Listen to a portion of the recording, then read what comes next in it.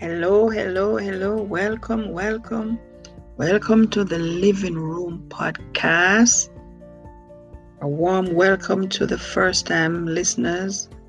Warm welcome to the regular listeners. Thank you so much for coming back again. Today is a wonderful day to give God some praise. He's good. He's a good God. He has kept us all these years. We're still here. Even though the enemy would try to stop us, the Lord is good. Amen. Welcome again. This is where we talk about the kingdom of God. Hallelujah. The kingdom of God. And, today we're going to talk about the God in you. Amen. The God in you. And this kingdom we are in, it is such an awesome place to be. Amen. The kingdom of God is within you, according to Luke 17:21. Yes, this kingdom that we're talking about, you would only have to born again to be able to understand this kingdom that we're talking about. So this kingdom, the Bible says here, we see in Luke chapter 17 verse 21, it says, the kingdom of God is within you. Wherever you find a king, there is a kingdom. So consider yourself to be a walking kingdom. If you're a believer, born again, you are a walking kingdom. It is not about you, it's all about the God in you. Amen. The God in you. God in you.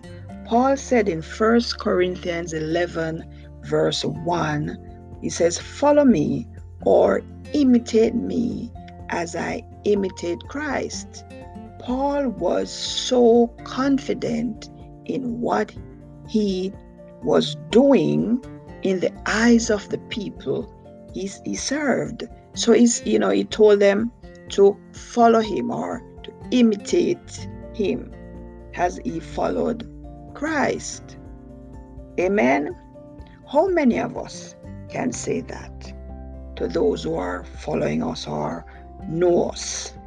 There are some who follow on Instagram. You have people who follow on Instagram, Facebook, YouTube, and many other social medias. Also pastors and bishops and teachers, friends, and so on. We are people, and we fellowship and we follow some people, and for some, we can say we can imitate. Some follow or imitate, others who they follow.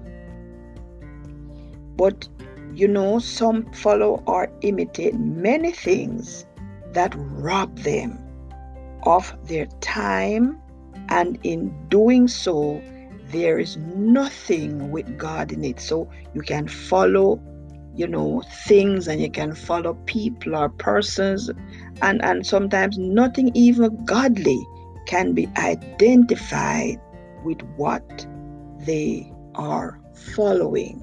Amen. So we have to be careful who we follow or what we follow. Some people, when they recognize God in others, they follow them, and that's a good thing. That's what Paul was saying.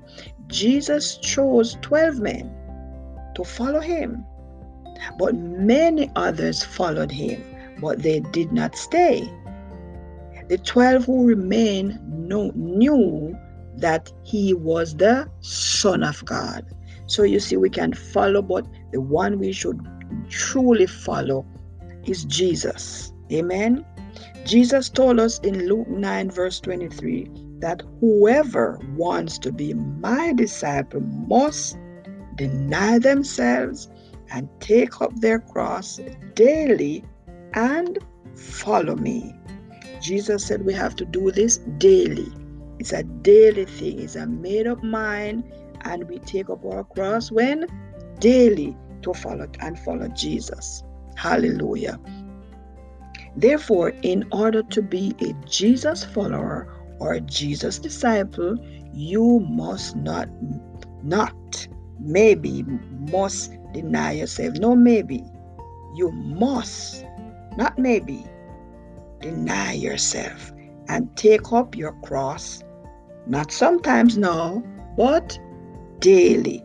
Bless the name of the Lord. And Paul said also in 1 Corinthians 15, verse 31, that he died daily. Therefore, he was confident to encourage those who he ministered to follow him, because he was doing what Jesus requires. Amen. He said, follow me as I follow Christ. But I die daily. He said, I die daily. And Christ said we should do what? Take up our cross daily if we want to be his disciples and follow him. Amen. When you decide to follow Jesus, you must die to self daily. Hallelujah. Thank you, Jesus. Allow the Holy Spirit to guide you as you chose to follow. Ask the Holy Spirit, talk to the Holy Spirit. Make sure your choice is based on, by observation and by the Holy Spirit of God. So when you ask the Holy Spirit to help you, to show you, to guide you, you would know who you're following, that by observation, you know that this person or this thing is God-centered. Amen. Paul was Saul. You remember he was Saul. He used to persecute Christians. He was known as one, went about persecuting the church, and it was not a secret. Hallelujah. After he was converted, people began to observe. They observe him, and by the help of the Holy Spirit, the disciples chose to accept him and fellowship with him, to the point where he wrote 1/3 of the New Testament. Here we read in the scriptures that he wrote. The same Paul who was converted. Amen. So it's all about the call. It's all about the God in him. He's a called out one. Even though he was persecuting Christians, when he was converted, he began to do the will of God. And God, the Holy Spirit, came upon him, entered him, and he did all of these things. He wrote all of these scriptures and served the people. And it is all about what? The God in him. Also, you can look in 1 Kings 19, 1 Kings chapter 19, and you can look from 19 to 21. You will see how Elisha found God in Elijah. Yes, Elisha became Elijah's servant. When Elijah found where Elisha was, Elijah threw his mantle on Elisha, the son of Shaphat. He did not say, "Come follow me," but the anointing and the God in Elijah caused Elisha to follow Elijah. Amen. The God in Elijah. The God in Elijah. Elisha saw the God in Elijah.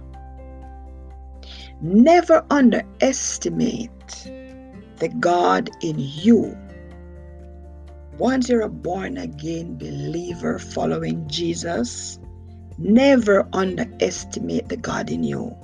The disciples knew who Jesus was, so they decided to stay with him, even though everyone else left. They found out that Jesus is the Son of God.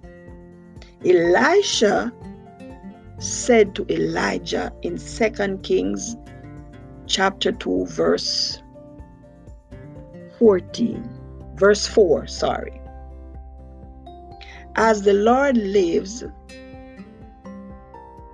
and as your soul lives, I will not leave you. He said, I'm not going anywhere. You can read all of 2 Kings, and you will see the whole journey with Elijah and Elisha before he went up to heaven. Elisha met the God in Elijah to the point where he asked for a double portion of Elijah's spirit.